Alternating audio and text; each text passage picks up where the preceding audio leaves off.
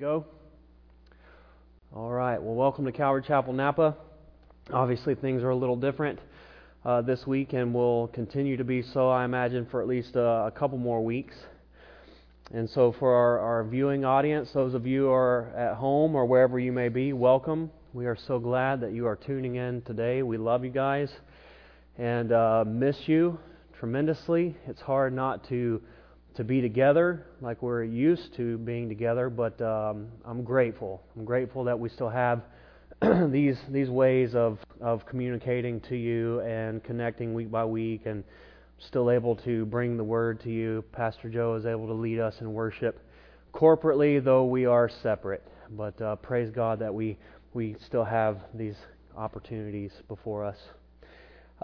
We have a number of announcements today. This is, without a doubt, going to be a record breaker for the announcements. So if you'll just bear with me, this is all very important in this season. So a number of things to cover here. First off, I wanted to mention that we are in the process of building a new website. We have been for a little bit of time now. I'm not really sure what the time is going to look like on the finished product at this point, but our current website is still functional, and we have just created a new info card. If you go to our website, you'll see it as soon as you open it up, calvarynapa.org, and you're going to be able to see everything that we would like for you to see in this season. So it's the Stay Connected page. And there's going to be a message there for me that I gave last week, and then all the information that you're going to need to know in this season to kind of be aware as things are changing and there are updates and things like that happening. So I'm asking every one of you, Calvary Napa, to go to our website, calvarynapa.org, and check that out. Check that out, please, so that you can be up to date. With that, we were in the process of trying to update our contact info list, which is really important, especially for times like this. And so we're currently working through updating that. And so if you've been here if you're relatively new and you know that we don't have your contact info, then please go to our webpage, and you can go to the I'm New card, and you can click on that, put your info in there, and then we will be able to get that with the rest of our info, and we'll be able to contact you or communicate with you as well, keep you in the loop as things are changing, new things are happening, so on and so forth. But that is so very important, so please do. We want to update our contact info and have all of that as high and tight as we possibly can. We are tuning up our social media platforms. We want to be able to connect with you more regularly through Instagram and Facebook and things like that. In a time like this, it's very important, obviously, to be able to do that. And so we're trying to really step up our game there and be available to you and have more content out there for you guys. So with that, we have a new Instagram account, and that is calvary.napa. So if you go on Instagram, go to calvary.napa and then follow us. That would be my request. And maybe you're not comfortable with all this social media stuff. Maybe this is all like a foreign language to you. It is to me too. And so honestly, for the last several years, I've been fighting it, kicking and screaming. But I'm recognizing now more than ever, it is just the way that it is. So it's new to me. I'm trying to begin to get familiar with Facebook and all these kinds of things because I want to be available to you guys. I want to be able to speak into your lives during a time when we can't really be together as we're used to. So with that, please do what you can to get connected to Facebook and Instagram and follow us so that we can be connected, as I said. We're working towards creating small groups for the church to gather. Again, if you go to the that info page at our website, you're going to see all the information there. Everything that I'm talking to you about, it's all on that page. And it's pretty lengthy, so as you just scroll down it, you're going to see all of this info there, the details, how to get plugged in, how to get set up for these things, who are the people that you need to be in contact with to get plugged in. All of that is there. And so I want to direct you to that, but I just want to make you aware of it. And so Zoom has been a really popular way in which people are connecting online and having gatherings and meetings, if you will. And I know that we're going to be having a women's study gathering on Zoom, and our weekly regeneration meeting is also happening there. And there will be more meetings to come. As I understand, some of our life groups from our church are underway. They're going to be starting up, I think, this week. And so if you want to get plugged into that, if you want to be a part of an online group, then you'll go to that info page, and there will be a spot there where you can put your information in and figure out how to get plugged into that. So again, I want to direct you there. We would like for all of our congregation to be able to get plugged into this so that everybody can be part of a group during this time. And honestly, when this time passes, and I believe that it will, we want to stay connected in groups. So I think that this is a good time to allow the situation, as it were, to cause us to connect in ways that perhaps we would not have before. And when we come out the other end of this, we're going to be so much stronger and closer and connected. And I'm excited about that. So that's just one way in which I see the Lord doing something pretty sweet in a time like this. And so I mentioned some of the groups already. One of them is the Women's Bible Study. That's going to be starting this week, and there will be 2 per week. So it's Monday night and Wednesday night. And I know that Miss Debbie Walden will be leading one of them, and then my wife Jessica Rainey will be leading another. So you can go to calvarynapa.org, scroll down, find where it talks about this, click on it, and you can go into the lessons for the women's study, download them. And so you're to start by watching the introduction and then download the first session. And if you have any questions on how to get plugged into this, you can contact my wife, Jessica Rainey, jessica@calvary.org. Jessica@calvary.org. And she will get you plugged in. Pastor Dan, was that right? Calvary.org? CalvaryNapa.org, sorry. Jessica@calvarynapa.org. And she will get you plugged into that. And she has asked me to make a very strong plea for the ladies, all of you, because this is important. We need each other in this time, and they're working hard to get this out there for you so that you can be connected and still being fed and fellowshipping with the women. And so please, please, please take that seriously. Connect, get plugged into that. And if you've never been a part of something like this, I would encourage you, now's the time. This is a great opportunity for you to plug in and get to know some of the other sisters. And so it's a big deal, and that starts tomorrow night. So ladies, please do that. Again, you can go to calvarynapa.org to get the information for that. Also, our Regeneration Weekly Recovery Meeting, it is also doing the same thing. Again, all the information is at the website. You can contact Pastor Aaron, and he'll be able to plug you into that. For those of you who have physical needs, if there's some way that our church can serve you, we want to know. We want to know who is in need and how we can help you. And you can get in touch with us by calling the church. If you just Google Calvary Chapel Napa and go to our, it'll have all of this information, our physical address, our phone number.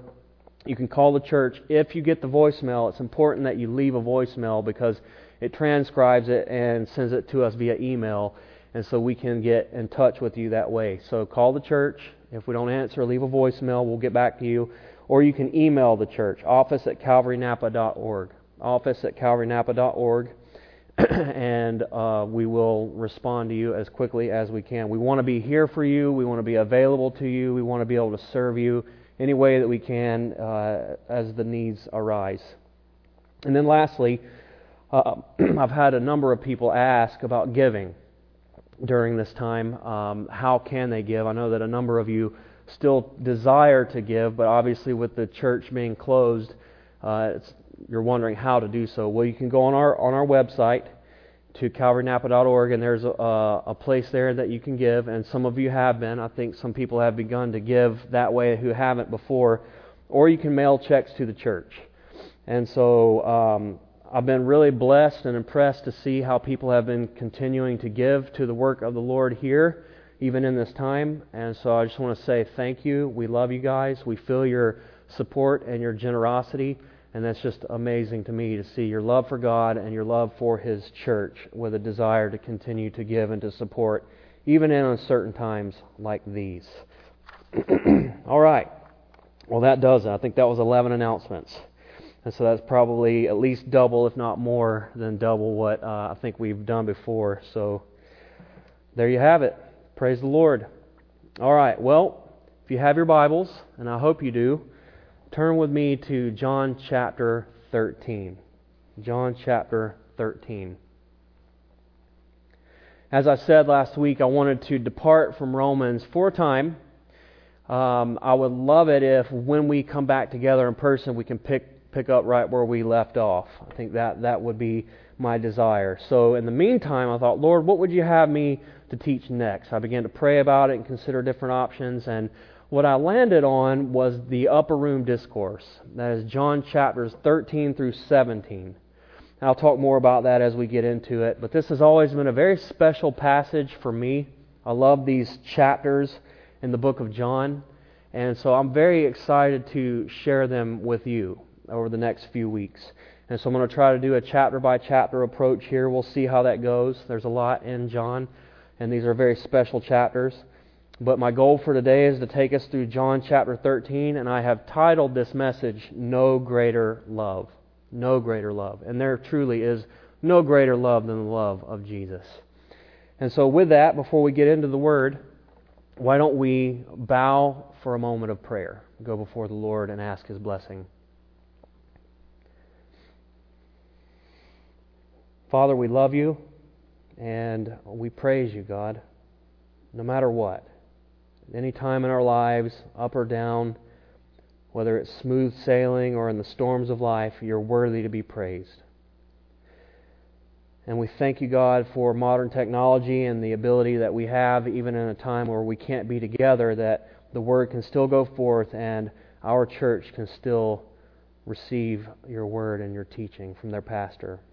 And to worship and to praise under the leadership of Pastor Joe. So grateful that we can do all of that, Lord. So I ask Your blessing. I ask a very special blessing as families are gathered, perhaps children are present when they might not normally be. I pray that they can be, that they can focus, and that this could be a very special and a very blessed time and a message for them as they get to spend time with their parents in this setting and under the Word in a way that they don't normally get to. And I pray for the parents. I pray for everyone. I pray for all the adults, all of our congregation at home or wherever they may be viewing, that this would be a very special and a blessed time for them, that they would be greatly encouraged by the teaching of Your Word, that the distraction would be minimal, that they would be few, and that they would really receive of Your Spirit and of Your Word, of Your truth. And I pray for our church in this time that, God, we would be stronger than ever. I pray that Your Spirit would continue to keep us connected and thriving and seeking Your face, and that when all this passes, we'll come back together again and be stronger than ever, Father. So I pray for Your blessing, and I ask for the help of Your Spirit in this time. And I pray for Your blessing upon this message today. In Jesus' name, amen. Amen. All right. Well, the Gospel of John, let's look at it from a bird's eye view real quick. The Gospel of John, as we know, it was written by the Apostle John. He was one of the youngest of the disciples. We believe that he may have been in his late teens when the 12 were walking with Jesus during that 3-year period of time. We know that the Gospel itself, John's Gospel, is very unique.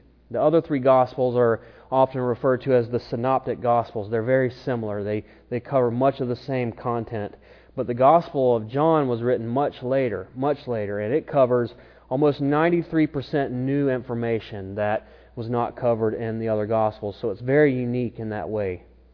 And it emphasizes the deity of Christ, that Jesus is the Son of God. In fact, Jesus is God in the flesh, God incarnate. And that comes out very strongly in this Gospel. And the purpose statement of the Gospel is actually given to us in chapter 20, verse 31. And I love it when the writers do this. They make it very clear for us. He says, chapter 20, verse 31, "But these things are written that you may believe that Jesus is the Christ, the Son of God, and that believing you may have life in His name." So there's the purpose. so that we would know about Jesus, so that we would understand that He's the Son of God, that we would believe in His name, and in that believing we would have life. So it's very much an evangelistic book.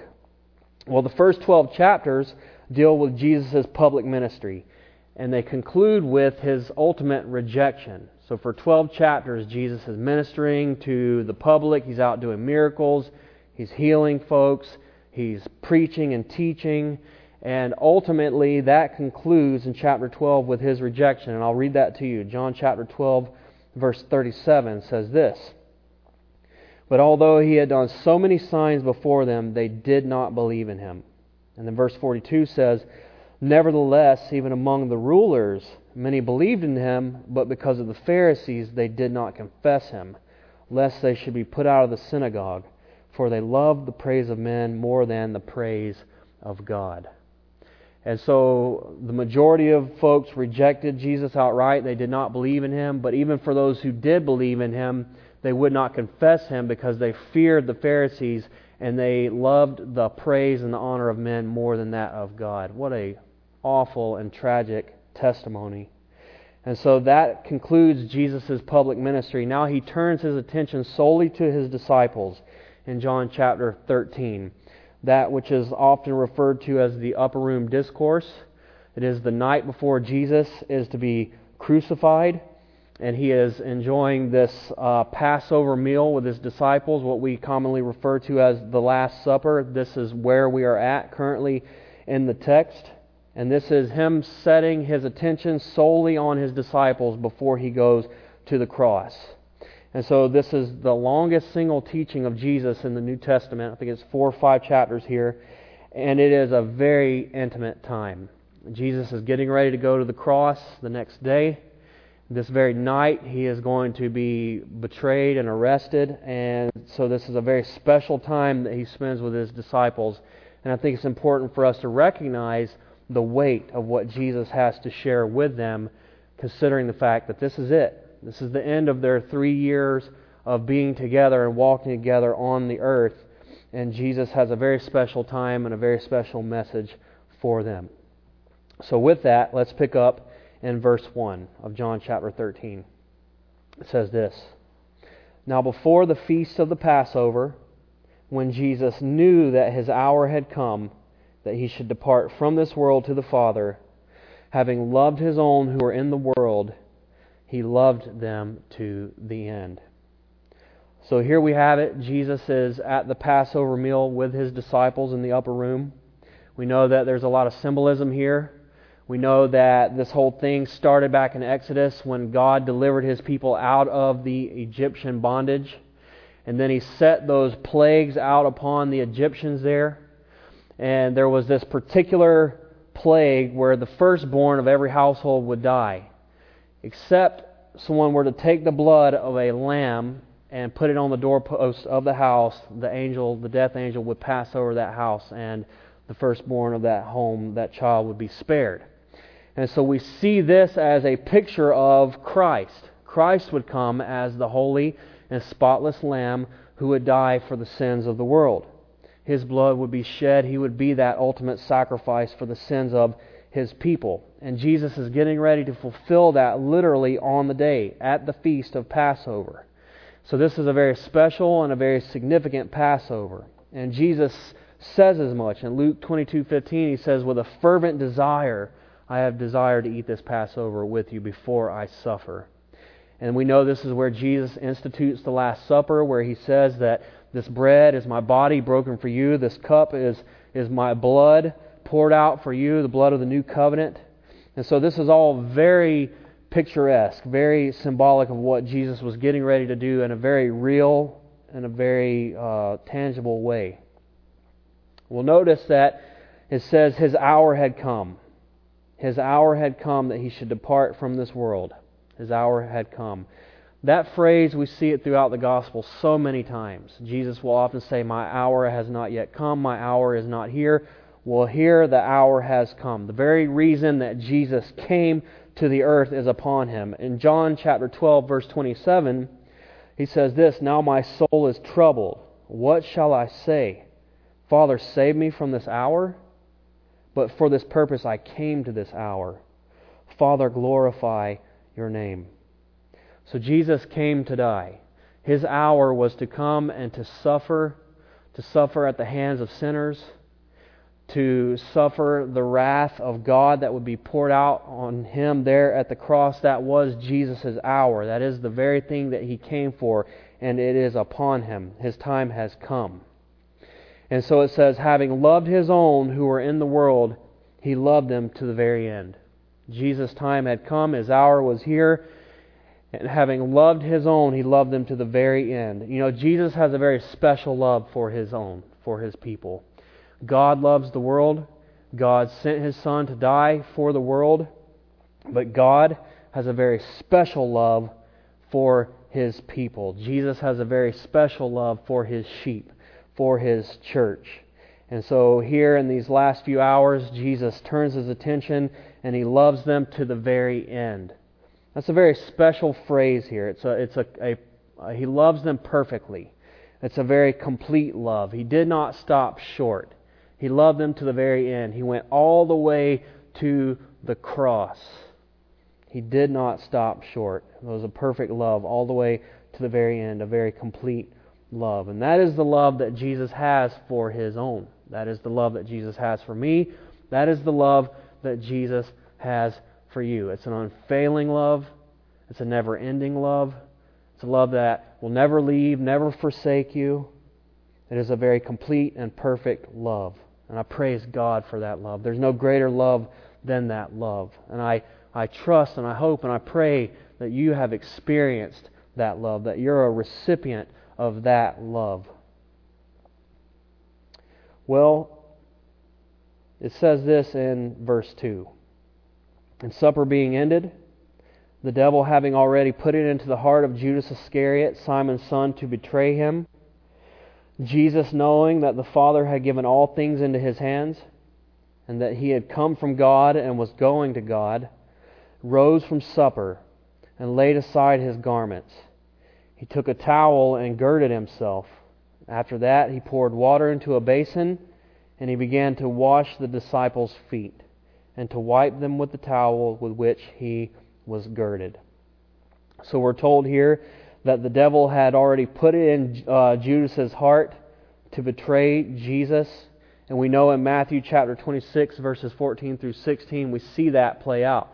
Judas went to the Pharisees. He sought an opportunity to betray Christ to them for 30 pieces of silver. That was the deal that they struck there. And so the devil has already put it on Judas's heart to do this. He's already moved in him to do this. We're told here Jesus knew that His time had come and that He was going back to the Father. When you consider that, you don't really expect what happens next. In light of that, you don't really expect that Jesus is now going to turn and wash His disciples' feet. But Jesus has one evening left with His disciples before His crucifixion. And He is going to give them a lesson that they will never forget. This is a very shocking and multifaceted lesson here in the washing of the disciples' feet. So just set the scene. It was common for guests when they came into someone's home to have their feet washed. It was a very common courtesy to be offered in that culture, and it was often the task of the lowest slave or servant of the household. But you know what? The disciples were not about to do that for each other, because none of them saw themselves as the lowest. In fact, they were always arguing over who was the greatest. And we know that in Luke chapter 22, verse 24, that during this time, that's exactly what they were doing.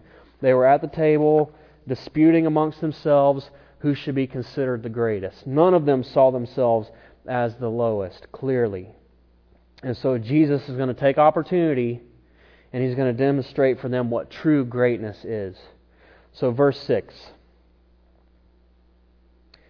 So as I said, I got ahead of myself there. He took the basin, He wrapped Himself in a towel, He began to wash their feet, and He went around and washed all their feet. And He's going to explain the significance of this. He's going to explain the significance, and there's really two lessons here to be learned. And Jesus is going to break them both down for us. Both, I should say, are both very spiritual lessons to be sure. But one has, a very clear spiritual message behind it, a meaning, and the other, I think, has a little bit more of a practical application to it. But the first one is this. Now, he's begun to wash the disciples' feet, and then verse 6 says this, Then he came to Simon Peter. And Peter said to him, Lord, are you washing my feet? And Jesus answered and said to him, What I am doing you do not understand now, but you will know after this. So Peter said to him, You shall never wash my feet. And Jesus answered him, If I do not wash you, you have no part with me. So Simon Peter said to him, Lord, not my feet only, but also my hands and my head. So we know that he comes now all the way to Peter, and it's been said that most likely Peter is at the very end here. And we know that, again, in all likelihood, they are at what is called a triclinium table. And so it's essentially like a U-shaped table that sits low to the ground. And the servant could step inside that U, essentially, and make his way around the whole table and serve everybody. So everyone's sitting around the outside of the table, and they're basically laying on the ground, and they're propped up on their left arm like this.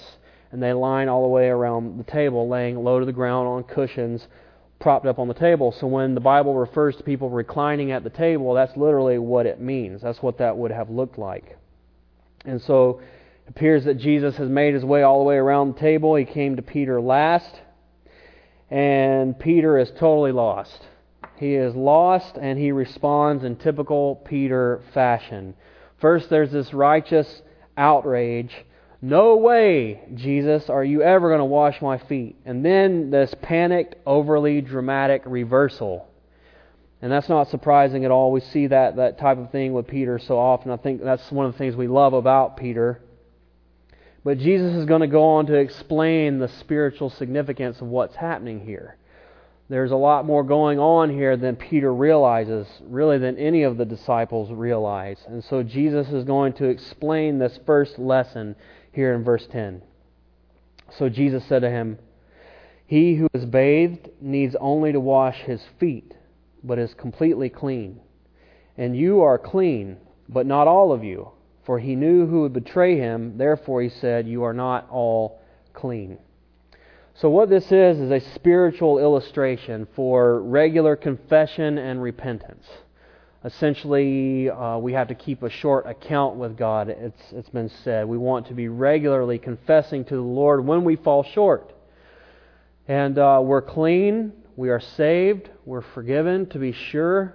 But so often we fall into sin. I mean, honestly, it's a daily thing, I think, for most of us, if not all of us. And we know this. So this is a spiritual lesson about going to God regularly for cleansing, as it were, to confess our sins, to repent of our sins, and to be washed anew.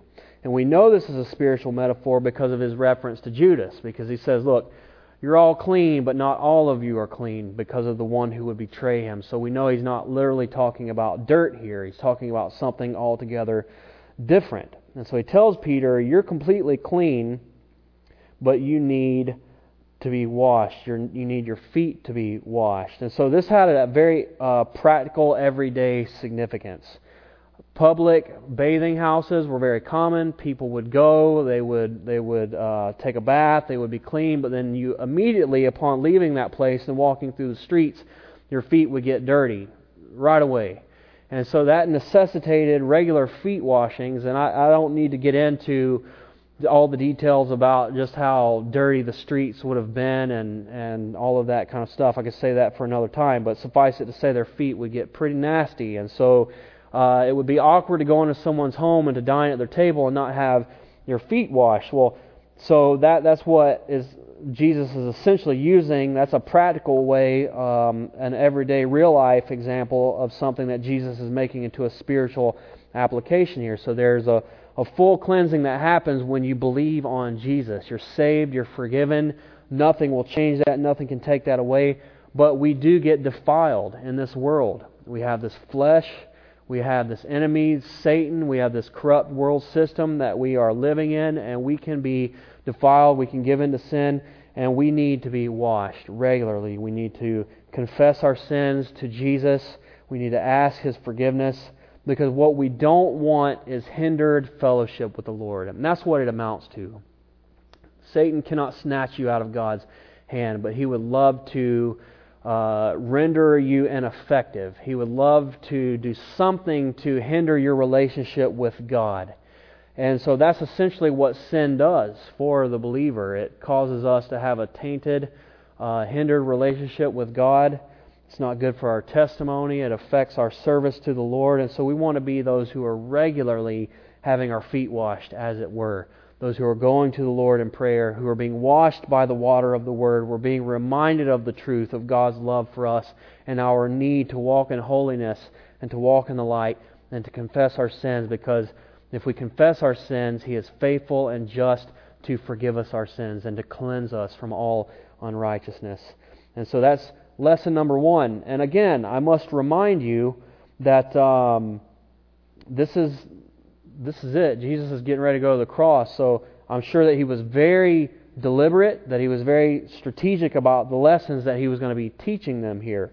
So understand the significance of this. This is very important to the heart of the Lord. We are people who are to stay close to God and who want to be clean. We want to hunger and thirst for righteousness, and we want to be regularly washed before Him. Verse 12. Now He's going to kind of go a different direction with it.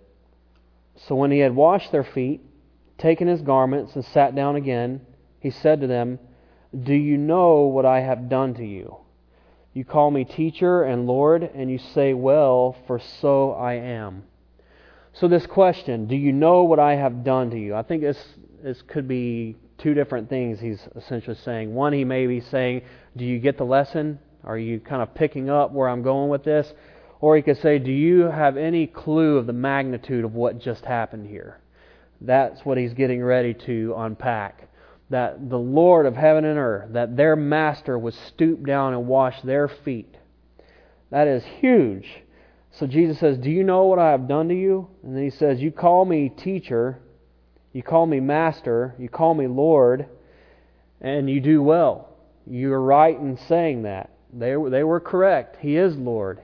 He is King. He is Master. He is Teacher. And they're absolutely right to recognize that. So far, so good. So far, so good. He says, then, verse 14, "If I then, your Lord and Teacher, have washed your feet, you also ought to wash one another's feet. For I have given you an example that you should do as I have done to you. Most assuredly, I say to you that a servant is not greater than his master, nor is he who is sent greater than he who sent him. If you know these things, blessed are you if you do them." So here's the thing. They would gladly serve Jesus. These disciples here, I think that they would not hesitate for a moment to serve the Lord and to wash His feet, but not for a second would they wash each other's feet. As I said, what we know about them is there's this constant bickering over who's going to be great, who's going to be Jesus' right-hand man in the kingdom, so on and so forth. They were always biting for that position. But Jesus says, look, a servant is not greater than his master. A servant is not greater than his master. If the master is willing to stoop, if Jesus was willing to stoop to such a level and to wash their feet, they must be willing to do the same. They must be willing to serve each other. They got to get over this complex of who's greater and who deserves my service and who deserves to be blessed and who doesn't. Jesus says you have to be willing to serve one another. If I have stooped to this level, if I, your master and teacher, have washed your feet, how much more should you be willing to serve one another? And then He says this, you've been given an example. You've been given an example. And so we have to do these things. He says you have to do these things. It's one thing to know these things, but the blessing is in the doing. He said, blessed are you if you do these things. So brothers and sisters, it's not enough to just know these things. I mean, it makes sense. This is very easy to understand. It's not complicated. But we have to be doing these things. We have to be serving other people, blessing other people, loving other people, and not picking and choosing who that is based on whether we think that they are worthy of it or deserving of it. We are called to serve and to love the least of these. Now, I'll admit, this is a very challenging time to do that.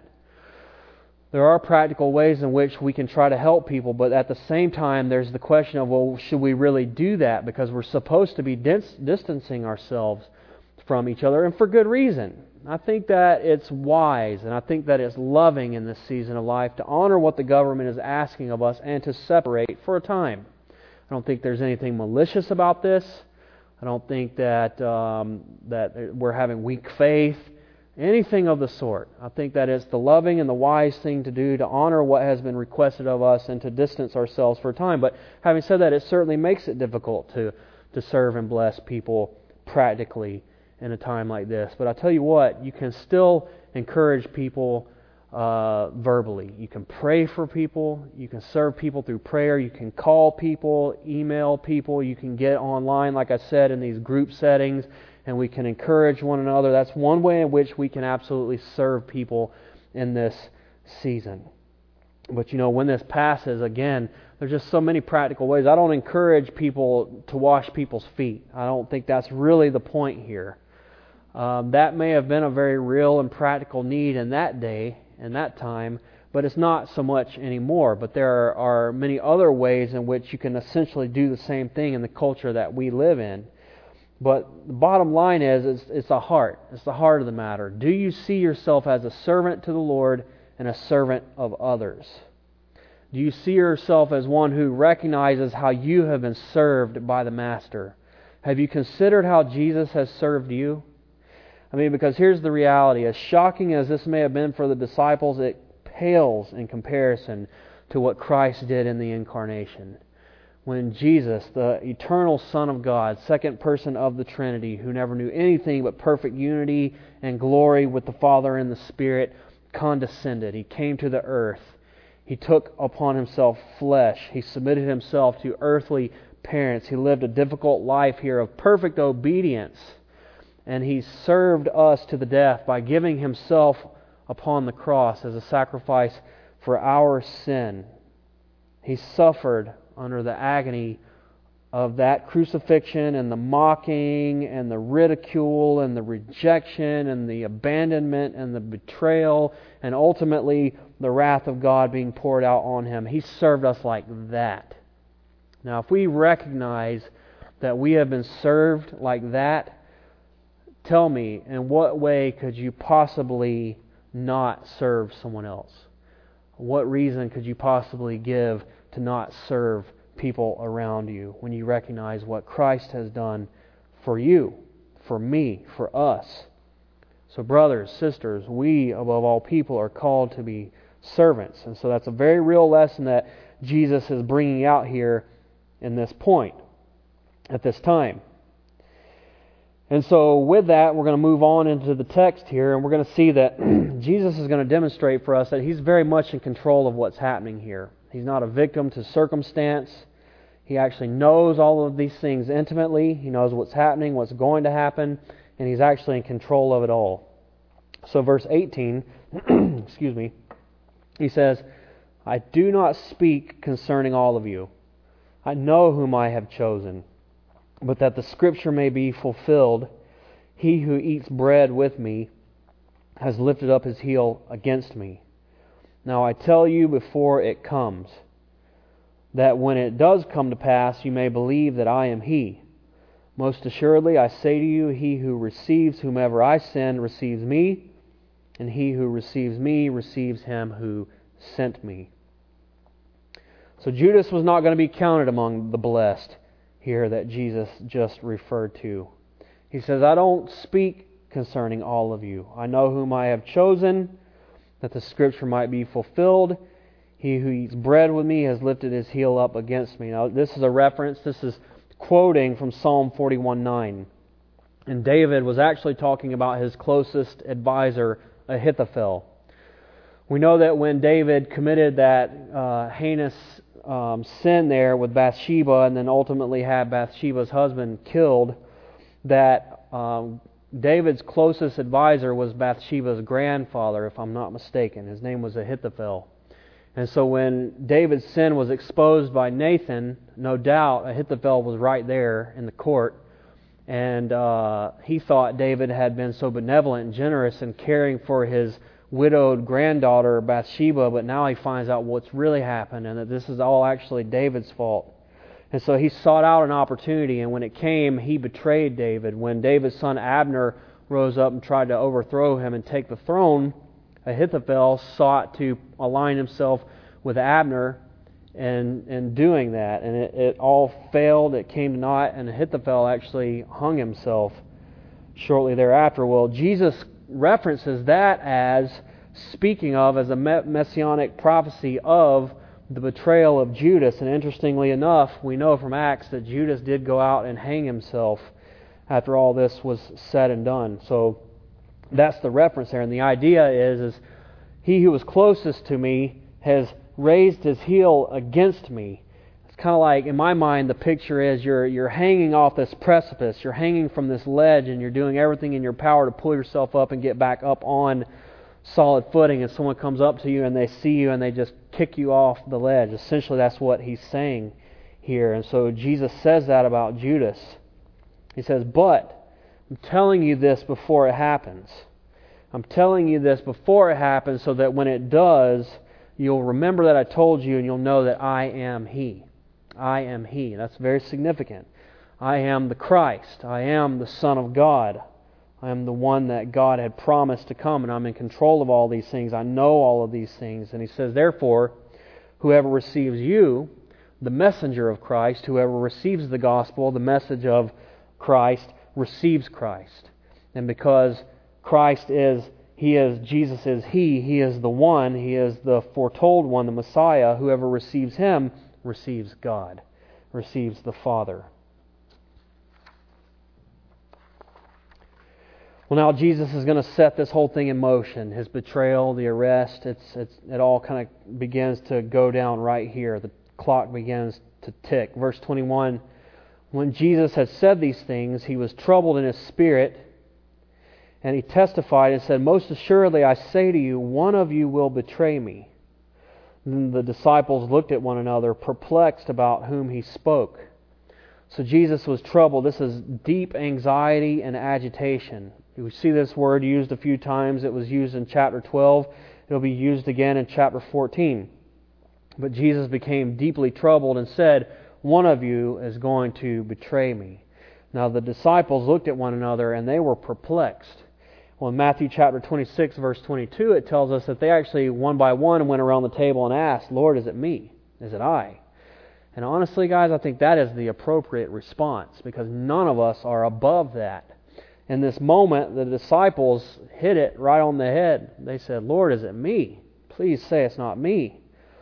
And I think that there's something to be said about a healthy self-distrust. I heard that from Pastor Bill, I think, a couple of times, and I've always liked that. We need to recognize that our propensities are towards sin, that we tend towards wandering away from God. We're prone to it, in fact. And so we never need to think that we're so great that we could not succumb to something even as awful or disturbing or troubling as this. I think we would do ourselves a lot of good and save ourselves from a lot of trouble if we would walk as though we were walking in a minefield, I think, a little bit more so. Caution, being careful in life, recognizing that we're not as strong as maybe we think we are. Ephesians actually talks about this. It says walking circumspectly, to walk circumspectly. And the word there is acrobos. It's the word that we get acrobatics from, and it's like walking on a tightrope. That is in some way the way that we are to carry ourselves. Not constantly fearful, not anxious, not things like that, but just a real watch on ourselves, staying real close to the Lord, not thinking that we are above falling or sinning, succumbing to weakness. I think in this moment you see a real humility with the disciples, and I appreciate that. I think we would do well to have a little bit of that. Well, verse 23, Jesus is going to identify His betrayer. Now there was leaning on Jesus' bosom one of his disciples, whom Jesus loved. And Simon Peter therefore motioned to him to ask who it was of whom he spoke. Then leaning back on Jesus' breast, he said to him, Lord, who is it? And so Jesus answered, It is he of whom I shall give a piece of bread when I have dipped it. And having dipped the bread, he gave it to Judas Iscariot, the son of Simon. So again, I just want to remind you of this whole triclinium setup. I mentioned that Peter was probably at the very end, the upper part of the U, if you will. And so you go all the way back around to the other end, and it would appear that the apostle or the disciple John, Jesus, and then Judas are right there in that place.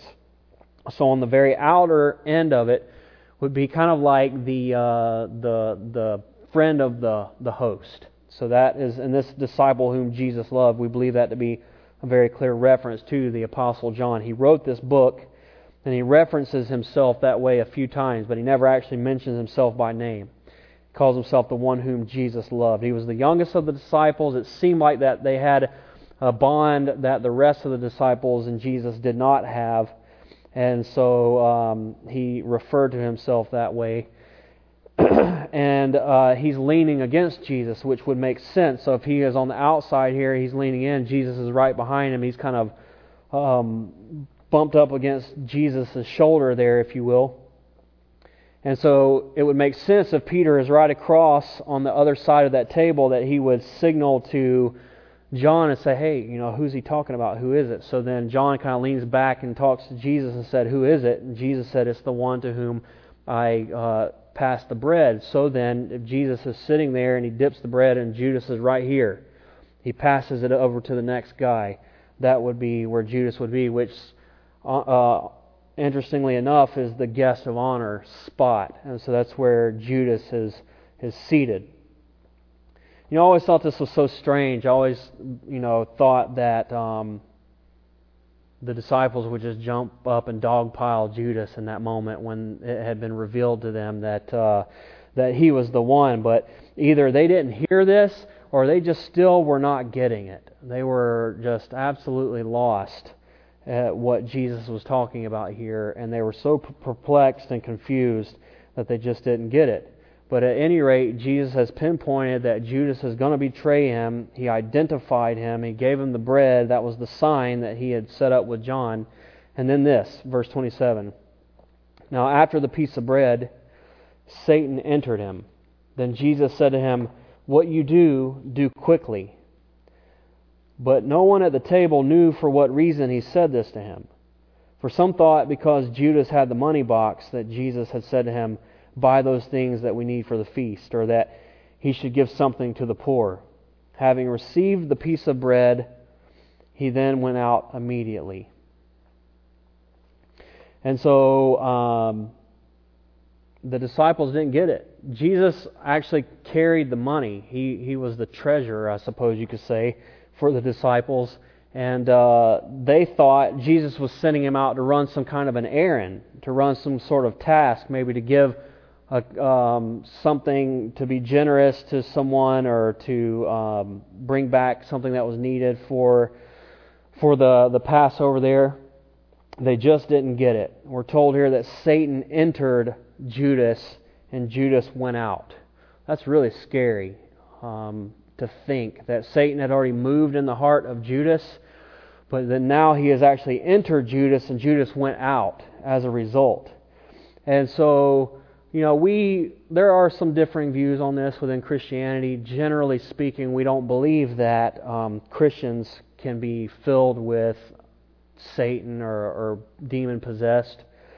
What I would say is that what this tells me very clearly is that Judas was not a follower of Jesus. He just was not. And he was totally open, totally vulnerable, and Satan saw a foothold here and he got in it, and he took advantage of it, and he entered into Judas, and through Judas went out and did this bidding. And so this is also scary to me because the disciples had no clue about Judas. We can really fool others. We can fool other people into thinking that we're somebody who we're really not.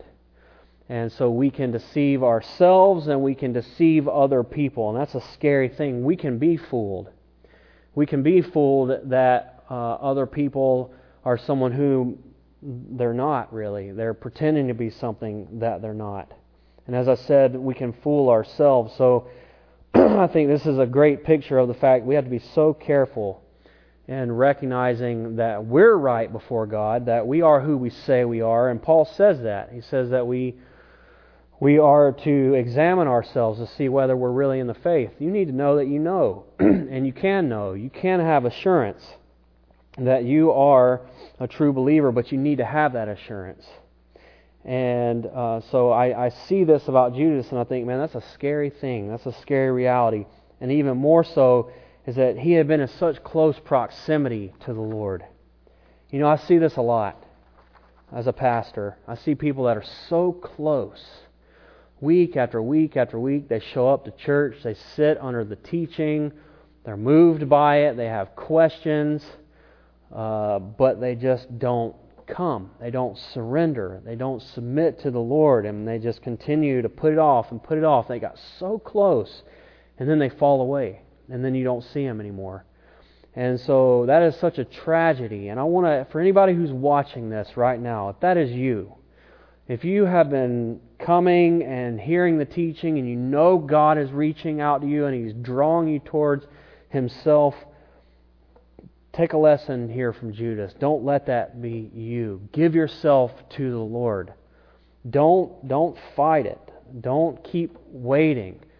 Submit yourself to Him. Give yourself to the Lord. Trust yourself to Jesus. Confess Him as Lord.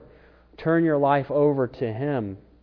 Ask forgiveness for your sin and surrender to the Lord. Verse 31, Judas has now gone out. So when he had gone out, Jesus said, "Now the Son of Man is glorified, and God is glorified in Him. If God is glorified in Him, God will also glorify Him in Himself and glorify Him immediately." So it's like Jesus is saying, okay, it's official. It's on now. Now the Son of Man is glorified. It's in motion. Judas is going out. He's going to go get the arresting officers and bring them back. And there's good reason to think that they actually came back to this house first. I won't get into that today, but I have my reason for believing. We know that they finally catch up to Jesus in the garden and they apprehend Him there, but I think there's scriptural reason to believe that they actually came back here first. So it's really in motion now. Judas has gone out. Now it is truly just a matter of time. And He says, now the Son of Man is glorified. And so to be sure, Jesus' humiliation is imminent. It's coming. But that will lead to His exaltation. That will lead to His ultimate glorification as the Savior, the Son of God who came and gave His life for the sins of the world. Well, verse 33, "Little children, I shall be with you a little while longer. You will seek me, and as I said to the Jews, where I am going, you cannot come. So now I say to you." Jesus had already said this to the Jews earlier on, I think in chapter 7 and chapter 8. He tells them that He's going and they cannot follow, and they were very confused by this. And they came up with their reasons of what He meant and why he said that. But now He's telling His disciples, I'm going, and where I'm going, you cannot come. Though this is only temporary for them. Well, Jesus says this next. He gives them a new command. Verse 34.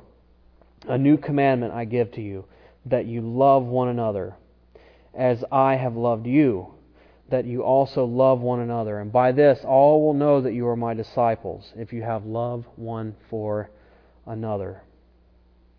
So a new commandment now Jesus is giving to His disciples here in this time, in this place. And I'd like to read a quote to you from MacArthur. He says this, "The commandment to love was not new. Deuteronomy 6:5 commanded love for God, and Leviticus 19:18 commanded loving one's neighbor as oneself. However, Jesus' command regarding love presented a distinctly new standard for two reasons. One, it was sacrificial love, modeled after His own love. And two, it is produced through the new covenant by the transforming power of the Holy Spirit." So this is a new kind of love. It's a new kind of love. It's a sacrificial love. It's a Christ-empowered love. As you see the kind of love that Jesus demonstrated in that He died even for His enemies, that He gave His life freely, sacrificially, unconditionally. That is an amazing love. That is a supernatural love. That is a love that is far beyond our ability to imitate or walk in. This is a new covenant, Spirit-empowered love. This love comes through receiving of the love of God and being filled with His Holy Spirit and then being empowered to love others the same way. And this is the kind of love that we're told we're to love each other with. So he says, you are to love one another. And there's that phrase again, church.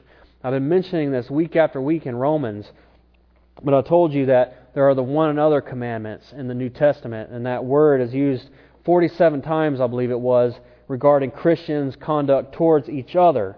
And so here Jesus has said, you are to love one another as I have loved you. And so we are to be busy loving each other, church.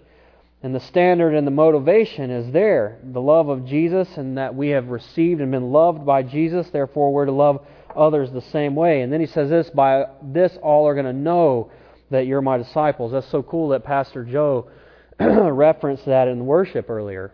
And I love this verse. They're going to know that you're a Christian. They're going to know that you're a disciple of Jesus by your love. By your love. And there are a lot of ways in which I think people set out to demonstrate that they are a Christian or to try to advance the cause of Christ. But number one has to be love. People can try to serve and evangelize in a very obnoxious way, in a way that is very not Christ-like. And so Jesus said, look, if you really want to display my glory, if you really want to reflect who I am, then it's going to happen by love. If people are going to truly know that you belong to me, it's going to come through love, the supernatural, sacrificial, Spirit-empowered love. So I will be encouraging you. Let that be the prayer for all of us. Lord, help me to recognize that love that you have loved me with. Help me to be absolutely gripped by that. And help me, Lord, to love other people like that. And then I would say, try to be intentional about it. Seriously, sit down and think. I was just thinking over the last week or two, there's been very real ways, tangible ways in which people have loved me. And I'm always so blessed by that. I'm so encouraged to know that I am loved. And that I have a family of believers that love Jesus and serve Him and love me in turn. And so it helps me, honestly, to see how I can, in turn, love other people. It's happening all around me. I'm seeing it happen. So then I want to be very deliberate. God, who is somebody that this week I can do an act of kindness towards, whatever that might look like. But it has to be intentional. It has to be intentional. So we've been commanded. We're not greater than our master. We're not greater than our teacher. He has given us an example to follow, and He has given us a command. And so we are to love other people. It's not optional. And on top of that, when we do that, it reflects the glory and the love of Christ, and the world will know that we are His because of that love. It's so awesome. So awesome. And so may that be the case for us. Well, Peter just missed all of that, it would appear. In verse 36, Simon Peter said to Him, Lord, where are you going? And Jesus answered him, where I'm going you cannot follow me now, but you shall follow me afterward. It seems as though all of what Jesus just said totally missed Peter, the whole thing about the love. He's still stuck back there on, I'm going and you can't follow. And so Peter could not follow Jesus where He was going. Jesus is going to the cross. God has a job for Peter, and it's not His time. But then Jesus says, you will follow me afterward. This could simply mean that I'm going to heaven, as He'll talk about in John chapter 14, to prepare a place for you, and I'm going to come back and get you, and you're going to come and be where I am. It could be that, or this could be a veiled reference to Peter's death even, because we do believe that Peter was crucified. Maybe it was like 30 years later even from this point, but in chapter 21, John seems to give a very explicit prophecy about how Peter was going to die, and I see some similarities there. So for what it's worth, just a little side note. Well, verse 37, Peter says to him, Lord, why can I not follow you now? I will lay down my life for your sake. And Jesus answered him, Will you lay down your life for my sake? Most assuredly I say to you, the rooster shall not crow till you have denied me 3 times. And that's the end of John chapter 13, and I don't mean to leave it in a dark place like that.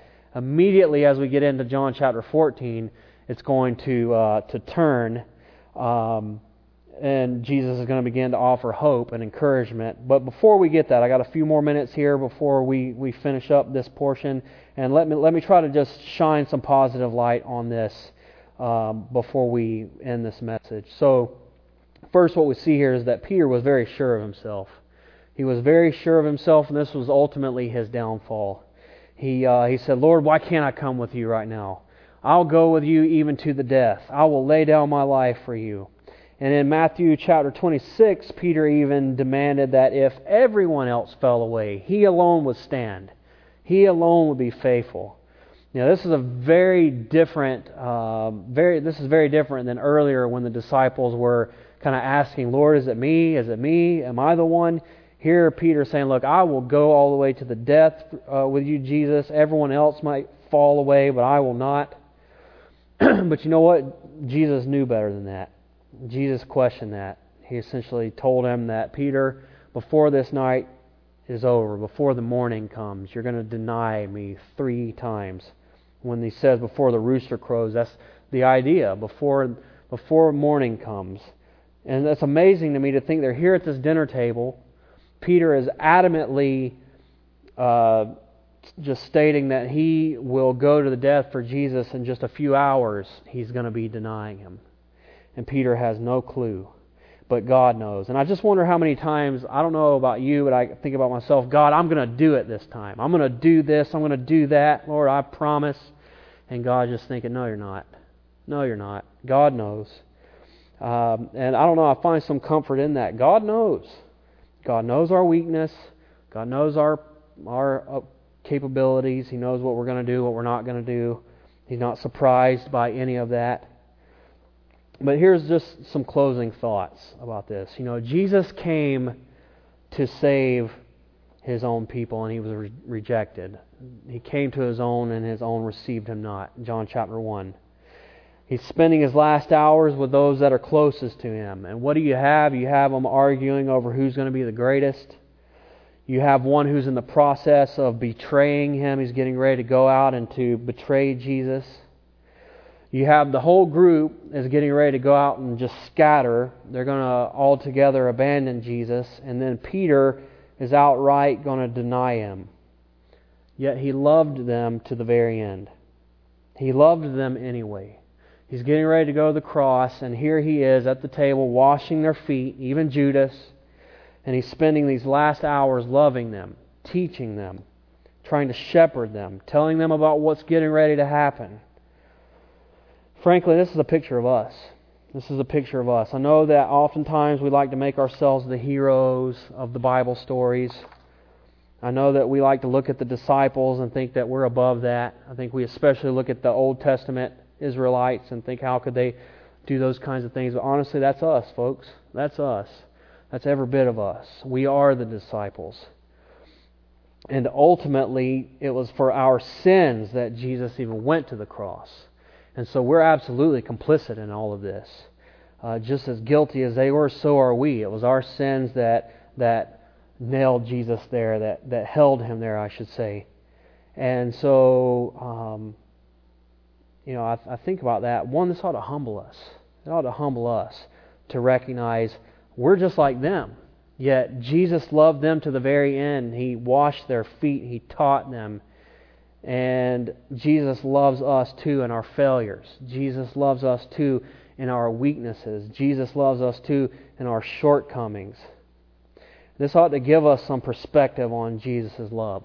This ought to give us some clear perspective on just how amazing Jesus' love is for us, even in our weakness. This ought to give us some perspective on how we are to love other people. We're to love other people despite whether we think they're worthy of it or not. whether we think they're deserving of it or not. Because the disciples did not deserve Jesus' love, and neither do we. We are all very much in the same boat. But such is the love of God, such is the love of Christ, that even in the face of all of that ragtag group of disciples that you could describe in all of those ways, Jesus loved them. And He loved them to the very end. He loved them to the cross and beyond. So let me close with this verse, John chapter 15, verses 11 through 13. It says, "These things I have spoken to you, that my joy may remain in you, and that your joy may be full. This is my commandment, that you love one another as I have loved you. Greater love has no one than this, to lay down one's life for his friends." Jesus laid His life down for us. There's no greater love than this. And these things have been told us for our joy, that joy may be full and remain in us, and that is the commandment, that we love one another as Jesus has loved us. And there's been no greater love in the history of the earth than the love that Jesus displayed at the cross when He laid down His life for us. That's the gospel message, folks. Jesus died for humble sinners. Jesus died for the wicked. Jesus died for God-hating rebels, so that if they believed upon Jesus Christ, if they believe that He is the sinless, spotless Lamb, the Son of God who gave His life for the sins of the world, if they put their trust in Him, believe on Him for salvation, they would be saved. We would be forgiven. We would be cleansed. All of that sin, all of that guilt, all of that is gone, and we are forgiven. And then God makes us new.